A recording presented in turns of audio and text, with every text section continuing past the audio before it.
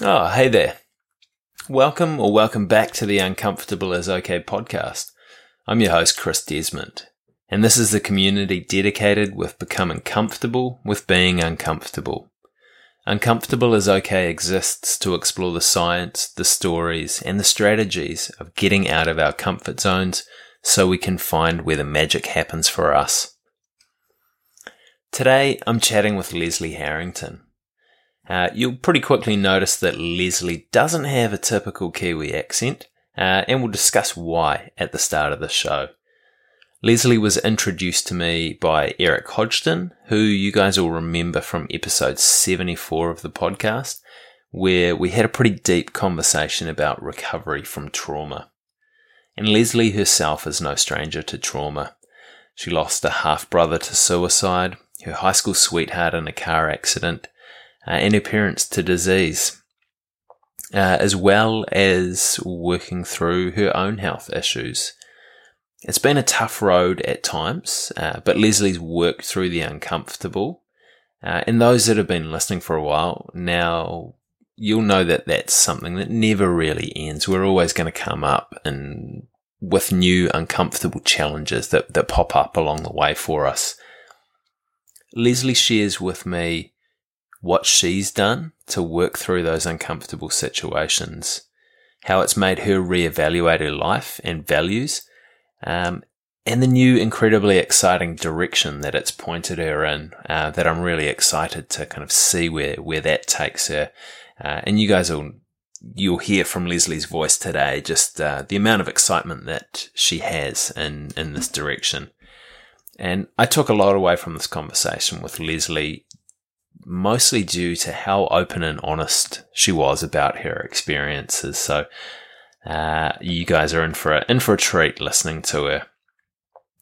Before we kick off the episode, we've got a bit of show support again today, as well as an opportunity for you guys.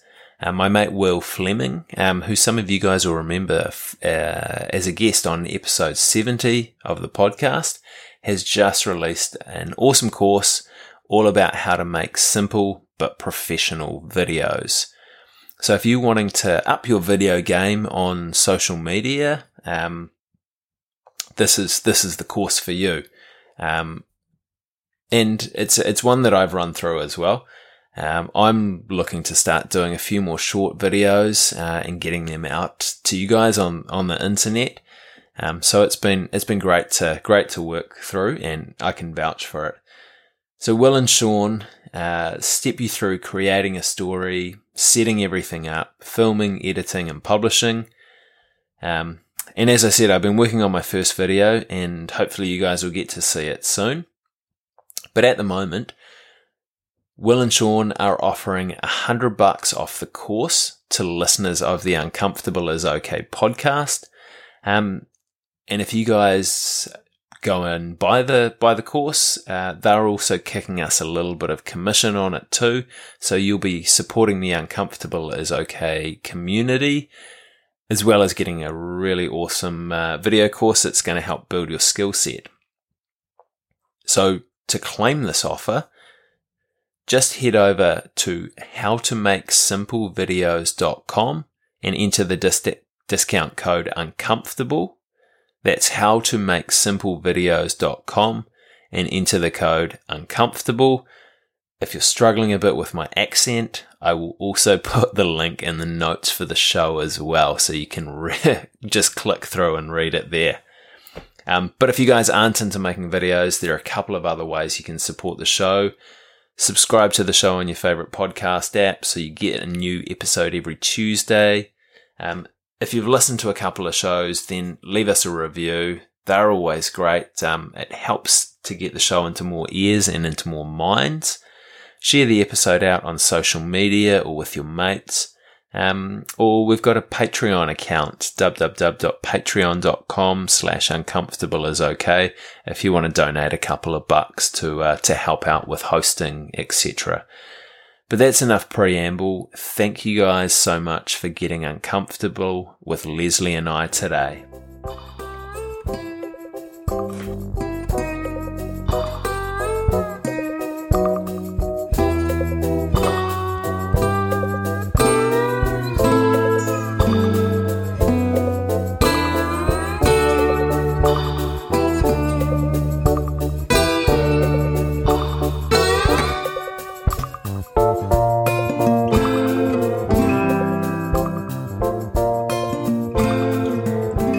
Leslie Harrington. Welcome to the Uncomfortable is Okay podcast. How are you doing today? I'm wonderful, Chris. Thank you so much for having me. Excellent. Oh, it's my pleasure, and I was very excited when Eric introduced us. Now, most of my listeners, the majority of my listeners are from New Zealand, and they've probably picked up that, hey, your accent isn't your typical Kiwi accent. Could you let us know kind of where you're from, where you grew up, and where you're living at the moment? I'm actually in South Florida. I'm over in Fort Lauderdale. I was born and raised in Miami and kind of the suburbs of Fort Lauderdale. And I've only lived outside of Florida for kindergarten through third grade. So I've been here my whole life. And it's ironic you say that because my parents were both New Englanders. So my dad was Boston, my mom was New Hampshire. So my dad had a twinge of an accent, but I never knew I had one. So I think you only have an accent when you compare it to other people. Like in New Zealand, I sound normal. But if your friends in the States are listening, they'll probably just be saying, what is that guy talking about? All his vowels sound the same. It's a problem we have in New Zealand. I think we only have one vowel. Leslie, in terms of kind of formative experiences that shaped you as a person that you had when you were growing up, did you have some of them that you remember that you think, oh, actually that really has kind of shaped me as a person? You know, it's funny because there's things now I'm working through a lot of kind of connecting some of those things since some of my recent losses. But I go back, I think the first time that I recognized that I had a pretty impactful experience would be I have a brother who committed suicide. And I was 17 at the time, and he was 26. So he was a brother, half brother. So my father was married before, and it was 4 brothers that I had on that side. And I remember in high school being really, really kind of obsessed with learning about drugs and depression and pharmaceuticals because they told us that he committed suicide because he wasn't taking his medication. And that was really impactful for me. And that actually kind of drove me to go on into college and study psychology and really try to understand a little bit more about just human nature and how something so powerful as medication could cause someone to make that profound of a decision. And then within a year from that, my first love in high school was killed in a car accident. So I went from kind of experiencing the loss of a family member and going through kind of processing that emotionally, and then that type of loss when someone takes their own life. There's a little bit of a different dynamic there, I can now look back and say. And then losing, this is like the guy who, looking back, 27 years ago now, but that's like all I knew for love at that time. So it was very, very challenging to go through losing that boyfriend because that was a really critical time for me. And the story that I told myself during that time has impacted me for, years to come. So those 2 events early on were pretty powerful for me. Yeah. Do you mind sharing what that story was that you told yourself then? It's funny because I actually very distinctly remember saying in my mind that I had been in love and I knew what it was and I was very blessed and that was it. And I think I had in my mind that was my experience with love and it was okay that I had a good one and it would be okay if I didn't do it again.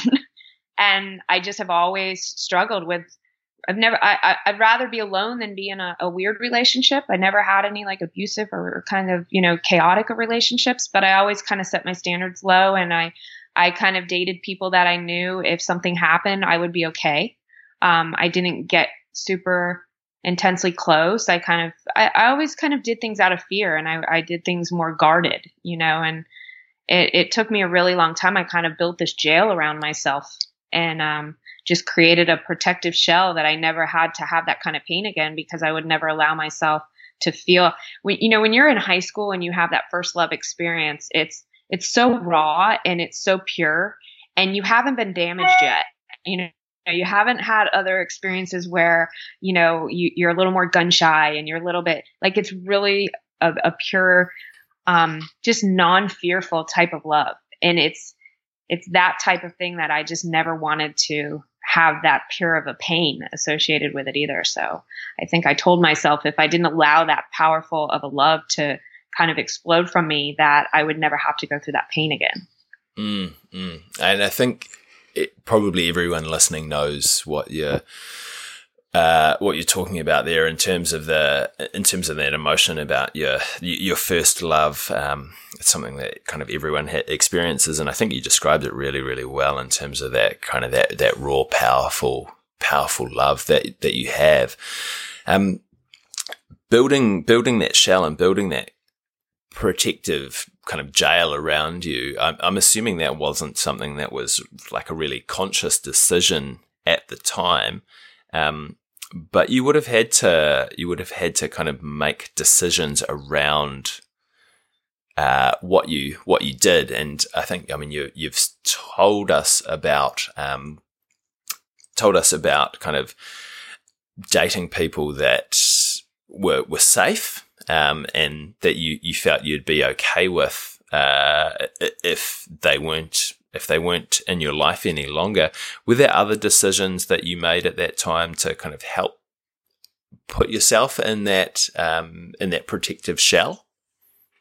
Yeah, it's funny because I didn't know it at the time. Like you said, it was very subconscious. I had experienced after being that young and being I was turning 18, so I had just finished high school. He was in his senior year, and my parents were really worried, and my dad had already obviously lost one child, so they worried about me. They feared for that suicide aspect, which I was very anti-suicide, so it wasn't the problem there. But I was also very emotional, and that crying was very scary for the people around me. And I learned very quickly that if I was expressing so much emotion, they were scared that I was going to hurt myself or that I wasn't okay. So I learned that I needed to suppress some of my feelings and my tears. And I got very, kind of just sheltered. I didn't cry very much. I remember going through college and going like years at a time without shedding a tear.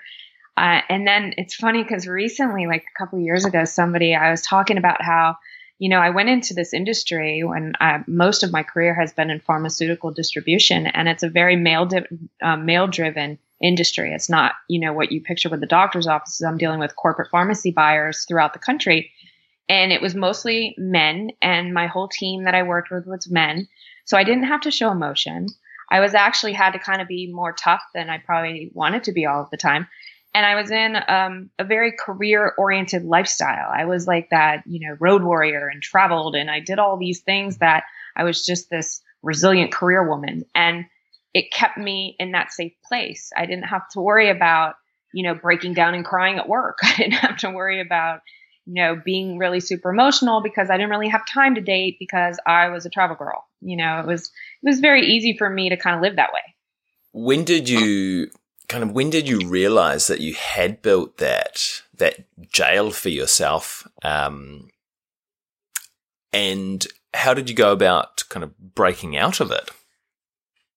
I think for so many years, I lived very comfortable in that place. It was kind of just what I learned for myself. I was making my dad proud. My dad was an educator. He was a professor at the university, and I grew up with very, hardcore education being the most important thing was driven in me. So it was a blessing looking back because I am so into research and studying.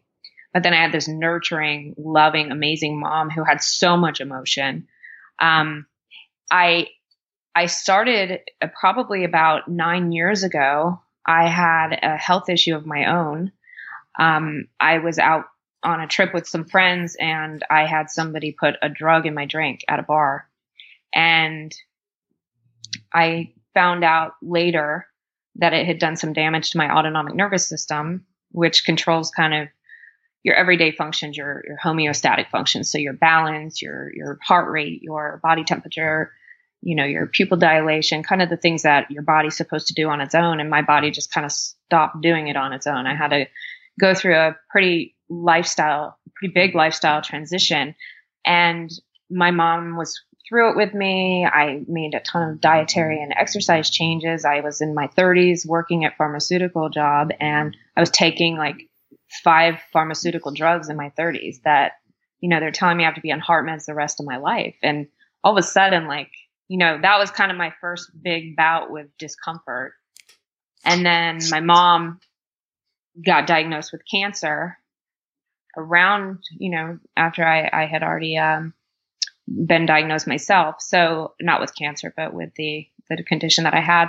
So when my mom got diagnosed with cancer, that was just completely life-changing, the experience of going through, watching her just deteriorate and then not long after pass away. That was kind of when I started to recognize so many things in my life that weren't really my truth anymore. Thanks for sharing that, Leslie. That's it's a really powerful story, and I think it's obviously it's a really hard way to start to kind of recognize that stuff in yourself. Losing your mother, who sounded like an amazingly loving woman. From that point, obviously you'd become aware that things aren't quite right with this. I've kind of been drifting along in life almost, wrapped up in kind of things that other people think are important for me. Would that be right? Yeah. And I think I think going through my health issues and watching the experience that my mom had, I started to look a little bit more outside of myself and see what was happening in society with just, I'm here, I'm selling medications, and I'm watching them basically take the life of my mom and start to really be destructive in my own. My dad at this point was on 17 medications. When my mom passed, my sister and I became his caretaker, and we started to see some of the reality of just the healthcare and how important it was to take care of yourself and the nutrition aspects. And, I started studying some of that stuff separately on the side.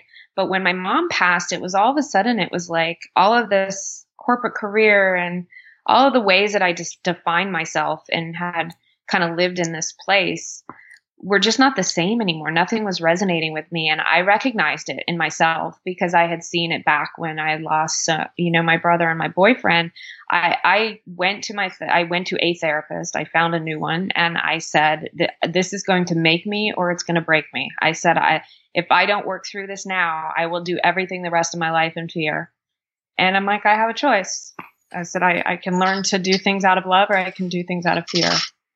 And I opted for love, and that's what I'm trying to do every day. Awesome. I'm glad that you opted for love. Obviously, if you'd opted for fear, we probably wouldn't be having this conversation today. Yeah, and I think with your story as well, Leslie, I mean, it's talking with people on the podcast. It's not an unusual one that there is people kind of do travel along on a life trajectory and really sort of almost working within the systems of the way that we live our lives in the Western world at the moment is get up and go to the 9-to-5 job and live a kind of semi/pseudo healthy life as well, because that's what we're told is the right way to do things. And sometimes it takes a bit of trauma to actually stop and kind of reevaluate and really start to look deep inside at what our people's values are and how we can kind of better go about living by them. And I'm sorry that you had to go through those traumatic experiences to have that, but it sounds like it's really kind of shifted the way that you're living your life, and also the people that you're helping as well. So it was life changing, definitely. So you made the comment before that you're trying to choose to live with love, not fear. How does that look like for you? Like what decisions do you need to make around that, and what practices do you need to put in place to do that? There were several things that happened. I think in my own health, I basically made some decisions. When I saw my mom suffering and going through chemotherapy and her surgeries and treatments and stuff like that, it made my situation appear in my mind to be so insignificant. I felt like all of a sudden I'm like, my mom doesn't have control over her outcome and I do. How can I make myself better? So I went on kind of a crusade for my own health, and I just disowned my diagnosis. I was done. I'm like, I just stopped referring to it. I stopped talking about it. I changed my entire lifestyle. My body started to heal. I started to do some really tremendous turnaround in what is still considered to be a really confusing syndrome. They call it. It's called POTS, postural orthostatic tachycardia syndrome. And my mom always used to tell me I loved research and nutrition and health, and she's like, you should be in the medical field. And at the end of my mom's service, the guy who got up there and spoke was a family friend, and he described all kinds of things that my mom did in different people's lives. And he said at the end, if everyone would learn to love like Loris, the world would be better. And my mom's name was Loris, and there were, standing room only, hundreds of people at her service that I didn't even know. And people would get up and tell these stories of these special things that my mom used to do for them. Like if they were having a bad day, her hairdresser, like she would come back and brought her a bracelet, to cheer her up. And friends of mine who would have conversations with my mom that I wasn't even aware of. And it made me realize, like, that day, I'm like, to honor my mom and to live more like she did in pure love and just do things, make it about other people and not so much about your own little world that we live in. It just took me, I stepped out of that life that I wasn't living and realized that I needed to live my life differently. And I went back to school. I started studying nutrition and health, and I got my health coaching certification, and I quit my 15-year pharmaceutical job. And I decided I'm going to build this foundation in my mom's name without really a specific goal in the end. It was just one of these things that was like, it came to me, and I'm like, I've never been so sure of something in my life, but I just, had to kind of start from scratch and just keep a lot of faith and taking one foot in front of the other. So that's where I'm at now. That is very cool. That is it's a big transition though as well. And even though you say that, hey, this is something that I've never been more sure of in my life, I'm assuming it was still pretty hard to start to take those first steps to get rid of that job that you'd had for 15 years and go down a different path.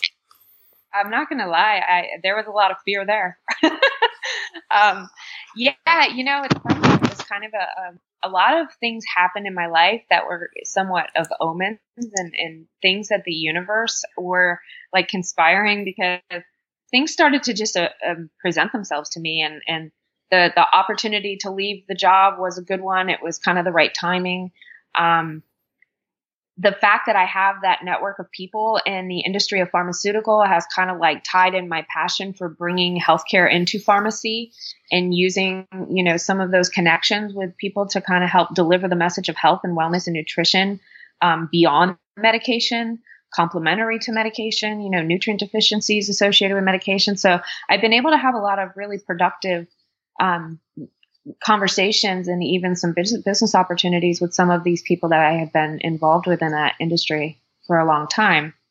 And working with working with my father, after my mom passed, my father became my sister, and I took care of him for the last almost 5 years. And, going through the experience with him, Mr. Corporate and Mr. Education, that making that leap, knowing that it was like my dad, it wasn't something that he would ever agree to or approve of, was an extreme challenge. It was very scary, very uncomfortable. Did you talk to your father about the changes that you were making? I did. And this is kind of where there's a little bit of humor in it, because my dad was, after my mom, my dad was also very, very sick from diabetes complications and some heart disease. So when my sister and I were taking care of him, we were learning more and more about what was going on, with his health. And he was losing a lot of his mental capacity. So it was funny because I told him, and he was deer in the headlights. Like, I think he thought I was kidding. And I would tell him the story, and how's work? And because it was my sister was how's your family, and me, it was always how's work. And I would explain to him, the excitement and how, Dad, I'm going to help people with diabetes, and I'm health coaching, and I'm going to, and he'd look at me like I had 3 heads, and he was like, oh, I really hope it's going to be, you can do that? Are you sure you can do that? He kind of was like really put off by it. And it took telling him probably for about 6 months before it really sunk in. And then I think at that point, he came to one of my presentations, and it was really neat because he was like, wow, like he just didn't really know what I was doing anymore. And it was really cool to have him there and watch me present about health. And he was a big part of my story when I told it, in that particular presentation. So it was neat to finally, in the end, get his support. That's awesome. How did that affect, obviously, whenever we step into something new, there's an element of self-doubt that goes along with it. And it kind of almost verbalized by your dad is, are you sure you can do that? How do you know that you can do that? Like, how did that affect you? And how were you able to talk back to those questions? I talked back very, very confidently with him, but inside it was a lot of self-talk. I went from being very, very sure of myself and very confident in my career and doing the same thing that I knew well and I did well and I was successful in my mind. I had defined that. And to go into like all of a sudden I'm teaching Pilates, health coaching, kind of just doing these random speaking events and picking up clients. And I'm doing these things that are all very unfamiliar to me, that my confidence wasn't 100% there because I haven't been doing it that long. And I didn't, I have what they call in our industry, and I'm sure kind of in general, that imposter syndrome, like, who are you to do this? And I went a lot through that, and I really had to process and use a lot of mantras. And the bottom line at the end of the day was I felt my responsibility to get the word out about diabetes, to get the word out about, some of the healthcare things that are just so messed up in the American system was so much more important than my fears. And it was so much bigger than me that anytime I tried to back out of my own way, I wouldn't let myself because I felt guilty at that point. Yeah. And I think, you're talking about a couple of different strategies that people use that have come up throughout the podcast. Is that larger purpose one and that is great for kind of keeping you continuing on despite the imposter syndrome. I think it's something that is rife whenever we start anything new. I know I have it sporadically as well as whenever I'm kind of taking on something new, and you just think, do I belong here? But like a big thing that I've found out is that most other people also feel that way, that they also feel, hey, I'm an imposter here. I'm just kind of faking this. But no one really talks about it with each other. So we're all kind of feeling like imposters separately. We could band together and just become a whole band of imposters. But yeah, so you're using the bigger purpose to help yourself keep going. But you also mentioned using mantra as well, which is another one that a lot of my guests have mentioned that they use, which often seems to work really well in kind of that almost that acute discomfort setting where I need to go and do something, or I need to get up and kind of face something that is going to be quite uncomfortable today. And I'll use this in the moment to kind of get myself going and get myself rolling. Is that the way that you used yours, or did you use it in kind of a slightly different setting? I used it almost probably in excess in my past, as far as I became almost resilient. I think resilience, it cannot stand alone without having an emotional context to it. And I think for so long, I considered resilience compartmental. And I was very compartmental. So I could fake it till you make it, like the best of the best. When my mom was sick, I went to work. When I was done, I went right back to work because I just needed distraction, and I didn't have time to break down. I didn't have time to fall apart. And so fake it till you make it got me through those types of situations, wasn't in my mind necessarily healthy looking back. In this type of situation where I'm in this discomfort of just evolving into this new thing that's being created as we speak, it's like something that is going from nothing into something. I think there's more, definitely mantras, but they're a little bit more almost positive and almost more reassuring. So instead of compartmentalizing or faking or pretending that some of my obstacles and my fears aren't there, it's more like acknowledging that I'm where I'm supposed to be. I don't have to be any further than I anticipate. I have to put limitations on my own expectations of myself and these perfection and, that type of thing. And then understanding that so much of the, your message, right? So much of the experiences that I've had have created these things. So I look back and it's really weird to say that I'm so grateful for who I am now. And I can't be grateful unless I look back and be able to say that those things, had to happen for me to be here. So those types of things are a little more positive in terms of my healing process than some of the old ways and tactics that I used to use to propel myself forward in a more corporate setting, in a more resilient setting, where I was just trying to be tough. Yeah, very cool. I really hear where you're coming from with that. That's awesome. And I think it's very much kind of an evolutionary journey that we go on with it as well. And the person that you are today is different, same but different to the person that you were 5 years ago. And the person that you're going to be, probably even in a year's time, is going to be different to the person that you are today, because we're kind of continually getting shaped by our experiences and how we're perceiving them, and kind of the emotions and the thought processes that are developing within us.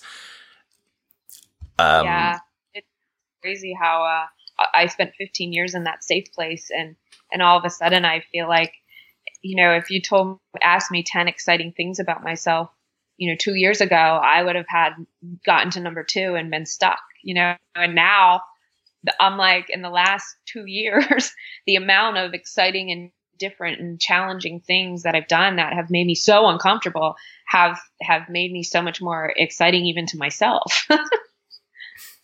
Yeah. And I'm assuming that you'd be able to fill up pages on end now writing down exciting things about yourself too. Definitely more than I would have before. Yeah. And I really like, how you kind of tied the discomfort back into that. These things are exciting, but so often they're hard to do because they are uncomfortable situations for ourselves, and they're challenging. I would be remiss, I think, if I didn't ask you if you were happy to share one of your favorite positive mantras now. Yes, I had a trainer when I first got sick. I thought I was out of shape. One of my doctors told me that that's why my heart was racing so bad. So I signed up for this gym and I went to this trainer who was like, oh my gosh, what am I going to do with you? And he used to tell me when I'd be like, I'm going to die. He'd be like, don't think about it, just do it. And it was like the best piece of advice I still to this day, whenever I'm reluctant or resisting something, I'm like, stop thinking about it. Just proceed with action, So I say that to myself constantly. Don't think about it. Just do it. Because when we think about it, it gives us a chance to kind of change our mind, to resist, to, go have something to eat, go, do something else that you do to relieve stress and things like that. And so for me, don't think about it. Just do it. It puts me immediately into action and it shuts down my mental processes that get in the way. So to me, that's very positive. I don't know if that sounds very positive. But. No, it is. I'm just thinking on that one, when you kind of go and do it, has that kind of ever led you down kind of, the wrong isn't the word that I want. Has it ever led you down kind of a path that you didn't want to go down and you've had to stop and come back out of it? I've never had it. I use it a lot in physical exercise. I use that when I'm starting to, get tired or fatigued or something like that. When I use it in my everyday, it puts me into action, but it's not necessarily careless action. It's still, it gets me to kind of like throw down my list and start taking steps that are meaningful. So I haven't had it, be reckless yet. And I won't say yet because I don't even want to give it that. Yeah. But it has I have not had that problem so far. Cool. So when you're doing this, it's off a reasonably considered list of things that you need to go and step in to do that are uncomfortable. Don't think about it, just do it. If it means like finishing the few reps or. It hasn't gotten to a point where I'm ever like, okay, go get hurt or anything. But yeah. it completely takes my mind out of it. And all of the things that usually I allow to talk myself out and when the fears start to creep up, it just kind of shuts it down. And then, it doesn't give me a chance to even second guess. It's just kind of like, just do it. And it puts me immediately into a forward moving place. So, I'm just, whether the action is something that's really powerful and really is effective and I feel like I'm like completely productive, or if it's just something that just stopped that thought process for me. Either way, it takes me in the better direction. Yeah, no, I understand that. And do you find that you're at a point now where you just kind of say it to yourself once and then you can get into action, or you have to repeat it a couple of times? That one for me has been usually once I get to it. Sometimes it's not the first one I think of because I probably am trying to avoid getting to it because I know that's going to be my final straw. But no, that one usually kind of gets me in my mind. That shuts it all down. Like that's it. Like I'm like over myself by the time I say that. Yeah. Leslie, I want to have a little bit of a chat with you about the foundation that you're setting up. So I think it's called Love Like Loris. Yes, Love Like Loris. Where is it at the moment, and kind of where? You said it's just been kind of an idea that has been taking shape as you've been taking action with it. So what's happening with it at the moment, and what are where's the next steps for you? I think the idea behind it started when that gentleman had said, if everyone would just love like Loris, that kind of planted the seed in my mind of, what was my mom's favorite thing to do? And hers was volunteering at the school or giving of herself and of her time. And she was super generous with parts of her. And she was the kind of person that took action on good intentions. So, you like think, oh my gosh, I should go do this for someone. And then you get busy and you forget. Like my mom just did them. Like she'd show up at my door if we hung up the phone and I didn't sound happy. She'd be like, you sound like you needed a hug. And she'd show up and give me one. And she was always right, whenever I needed it. And when she first passed and I first left the pharmaceutical job, I was working in nutrition coaching, and I had some practitioner only access to some supplements and protein bars and things like that. So I thought, you know what, let me just start somewhere. We'll start doing some fundraising. So I made a private label for these bars for her with this company that I was working with, and everybody loved them. They were diabetic friendly. They were bars that I used to, test on my patients and make them test their blood sugar and stuff. And that was kind of the premise of it. It was really small, and I would take these bars to different events and sell them and raise money for whatever foundation we were working on, but not one in particular foundation. As that kind of was just something we were doing on the side, my sister's heavily involved as well. My father was kind of taking a turn for the worse. And unfortunately, I lost my father this past Mother's Day. And when that happened, I became very paralyzed in my progress, in my job, or I say my job, I kind of have a bunch of jobs going on right now, but in my progression with what I wanted to do and where I really wanted to take the Love Like Loris and some of the health coaching, I was still finding myself very gray in what I was trying to accomplish. And it got really a lot worse after my dad died. I got very stuck, and I was in a horrible place of discomfort because I didn't know where to go. Nothing. That my mantra wasn't working. My progress wasn't. I was stuck. And I realized again, I was at that place of like, this is a critical point. What's happening? And I enlisted the help of a friend of mine who's an energy healer. And, she does some health coaching and life coaching and business coaching. And she's very much on the same path as me when it comes to some of the online, business that I'm creating. And I started working with her and really learning how to connect some of my stories that I had told myself. I had some what I now call daddy blessings that I would have used, in my past called daddy issues. And they really surfaced when my father passed.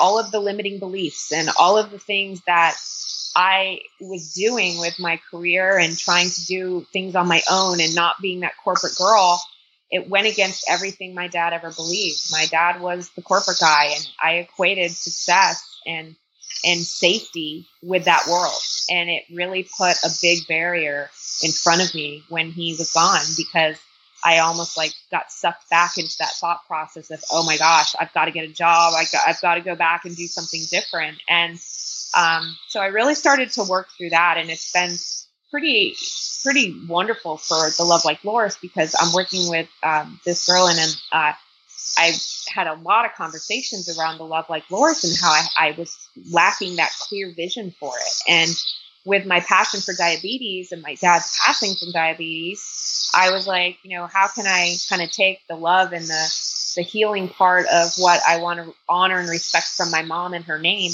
and put it into something that's really effective for, society in America. And, 1 in 3 of us are going to be diabetic by 2050. And my goal is to turn that statistic around and really turn people on to natural reversal and prevention techniques for diabetes instead of management and drug therapies. And so that's kind of where it's going now. Is it's going to be really a foundation and a forum for people to go and get resources associated with natural diabetes treatments and prevention. That is awesome. Where can people check that out, Leslie? Well, it's right now. It's still currently being linked on the leslieharrington.net, and the bars. Right now the bars are still kind of local. We're building on trying to get those online access because everybody loves those.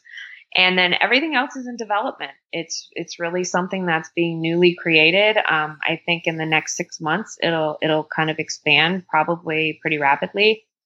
And right now you can get more information about the background of it and what the goals are going to be at leslieharrington.net. Awesome. I'll pop a link for that in the notes for the show, but also I'm excited to see what happens over the next 6 months, and definitely keep in contact with me, and happy to share things out once everything kind of goes out live for you. Thank you. Yes. For sure. Cool. Leslie, I have some questions that I like to ask everyone towards the end of our chat. The first one is, what was the last uncomfortable thing that you did and how did you get through it? I think it was probably the therapy that I started after my dad's passing, which would have been, in the past few months. And I think knowing that I needed to, kind of break into some of those really hard parts of connecting the past with the present and going through that emotion. It took me to places of just like that sickening place where you just have to sit in the ugly and cry it out. And, really that has been one of the most uncomfortable but most productive grieving therapies I've ever done. And all of my, I've been in a lot of therapies and a lot of therapists, and it has cleared so much energy for me, and it's allowed me to progress. And all of a sudden things are becoming more clear. And every day it's opening channels of energy that's just allowing me to be like nothing I've ever been before. So that has to be the most recent. Yeah, awesome. And I think, it's so easy to run from discomfort, but the effect that we get from sitting in it and just being with it is phenomenal at times. Mm-hmm. Mm-hmm. You have to kind of get through it to see what's on the other side, and the only way out's through, right? And yeah, when you get to that place, you're kind of like, okay, what just happened? The way she describes it too, it's like, children, it's like a bell curve. When a kid wants to get upset, they throw their fit and then they're done. It's like, okay, we've moved on now. You give them a lollipop and they're cool. As adults, we just don't do that. So we have to give ourselves that little 90-second, stinky period of time where you can just suck it up and cry it out and then be done with it. And then all of a sudden it's like you're lighter. You're physically lighter. Yeah. Yeah. Leslie, what's the next uncomfortable thing that you're going to do, and why is that uncomfortable for you? Well, aside from, I think, working through, building into the foundation and a lot of the moving parts behind that, I'm doing some presentations for a corporate wellness program. So full circle, actually, for some pharmaceutical companies. It's super exciting because it's allowing me to bring some of my diabetes messages, the kind that aren't, eat a bunch of grains and sugar and you'll still be okay, like society around here talks about. It's a way to really get my message to that type of a community who are just so set in some of the old fashioned ways of diet and nutrition and stress and sleep and things like that. So I've developed an entire corporate wellness program that hopefully this experience will break me into, working with some other pharmaceutical companies. And it was an opportunity that came at me kind of quickly. And now I'm, kind of scared out of my mind to go and present to these people, but I'm really excited about it as well. Yeah. Yeah. It sounds like a super fun, very scary challenge for you. Now, the next one we've talked about a little bit already throughout our chat, but do you have any other strategies that you use for approaching uncomfortable situations? I do. I think I mentioned a little bit about making sure that I love fake it till you make it because I think it's super important. I think you also just have to embrace the inner drama queen too. In some of the clients that I've worked with, the more entrepreneur, resilient, the type like that, the more they are able to connect with some of the, like, honoring their emotions, the more powerful they become. And when I've done, I run tests on people and functional diagnostic tests. And when I look at these, that sometimes the people that are the most dramatic and the most emotional are the ones with like the best cortisol. They're not holding it in. They're not manifesting it in their body. And I know that if I don't express certain parts of myself, I will find it in another way, whether it's through an illness or it's through some sort of body pain. It finds its way to find you. So I remind myself every time that I'm in a place where I want to suppress or I want to shut down or is to just kind of feel, and allowing myself to feel and honor that feeling that's very real. It helps me to move forward instead of getting stuck. That's very cool. I like that one. Leslie, I've got one more question for you, but I just want to say thank you very much for taking the time to have a bit of a chat with me today, but also thank you for being so open and honest about everything that you've been through, and also using it as a way to kind of spread love around the world. I really like that and really appreciate that. So thank you. Thank you. I appreciate the opportunity to get to talk. Anytime I get to talk about my mom, it brings joy. So. Yeah, awesome. I'm glad we could do that. Last question for you, Leslie. Do you have a challenge to leave me and the listeners with this week? A challenge. You know what? I heard something recently actually about, and this, tell me if I'm kind of steering off track here. Back in early this year, I had a surgery because I did manifest pain, and I ended up tearing a hamstring and a hip. And I was on a walker for 8 weeks. And again, your message, right? It was one of the best things that ever happened to me because I was able to slow down. One, I had to learn patience. I had to learn how to, walk again. I had to learn to go through all these things. But what was really interesting about it is that when you hurt yourself, you find yourself limping. Right. And sometimes even when you're healed and you're fixed, you're still limping because you're protecting your leg that is no longer needs protecting. Right. And I think we do that as humans. We let prior pain cripple us and create like an ongoing emotional limp in our lives. And I think I would challenge people to kind of pay attention to what might be crippling them a little bit in their life. And something that they might be doing to protect an old pain that no longer exists, that they can really let go of and decide to kind of try to walk in balance and be confident that it's okay to move on and move forward from whatever that might be holding them back. Leslie, I love that challenge. Thank you so much for getting uncomfortable with me today. Thank you for putting me there. I love it. Well, there you have it, team. I hope you liked that podcast. As I said at the start, I really enjoyed having this conversation with Leslie and just loved how open and honest she was. I really enjoyed the challenge that she laid down for us as well about what's kind of creating an emotional limp for us. So I'm going to be doing a little bit of thinking about that over the next couple of days as well. And what I'll do is I'll post a video to maybe to Facebook and Instagram. So follow me along there at Uncomfortable is Okay on Facebook and at Uncomfortable is Okay on Instagram as well. And I'll make the video using all the new skills that I learnt from going through the course on howtomakesimple-videos.com. If you want to learn how to make simple videos as well, head over to howtomakesimple-videos.com.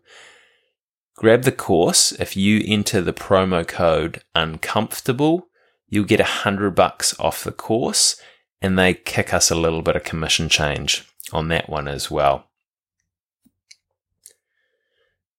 If you guys got something out of the show, make sure to share it out with your mates as well.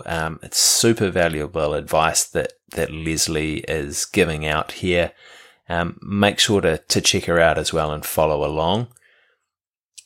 I just want to say a quick thank you to my brother Jeremy Desmond for, as always, creating the awesome theme music for the show. Thank you to Eric Hodgson for putting me in touch with Leslie. Much appreciated, man. And thanks to you guys for tuning in and getting uncomfortable with Leslie and I today. I'll see you all again next Tuesday for another epic episode.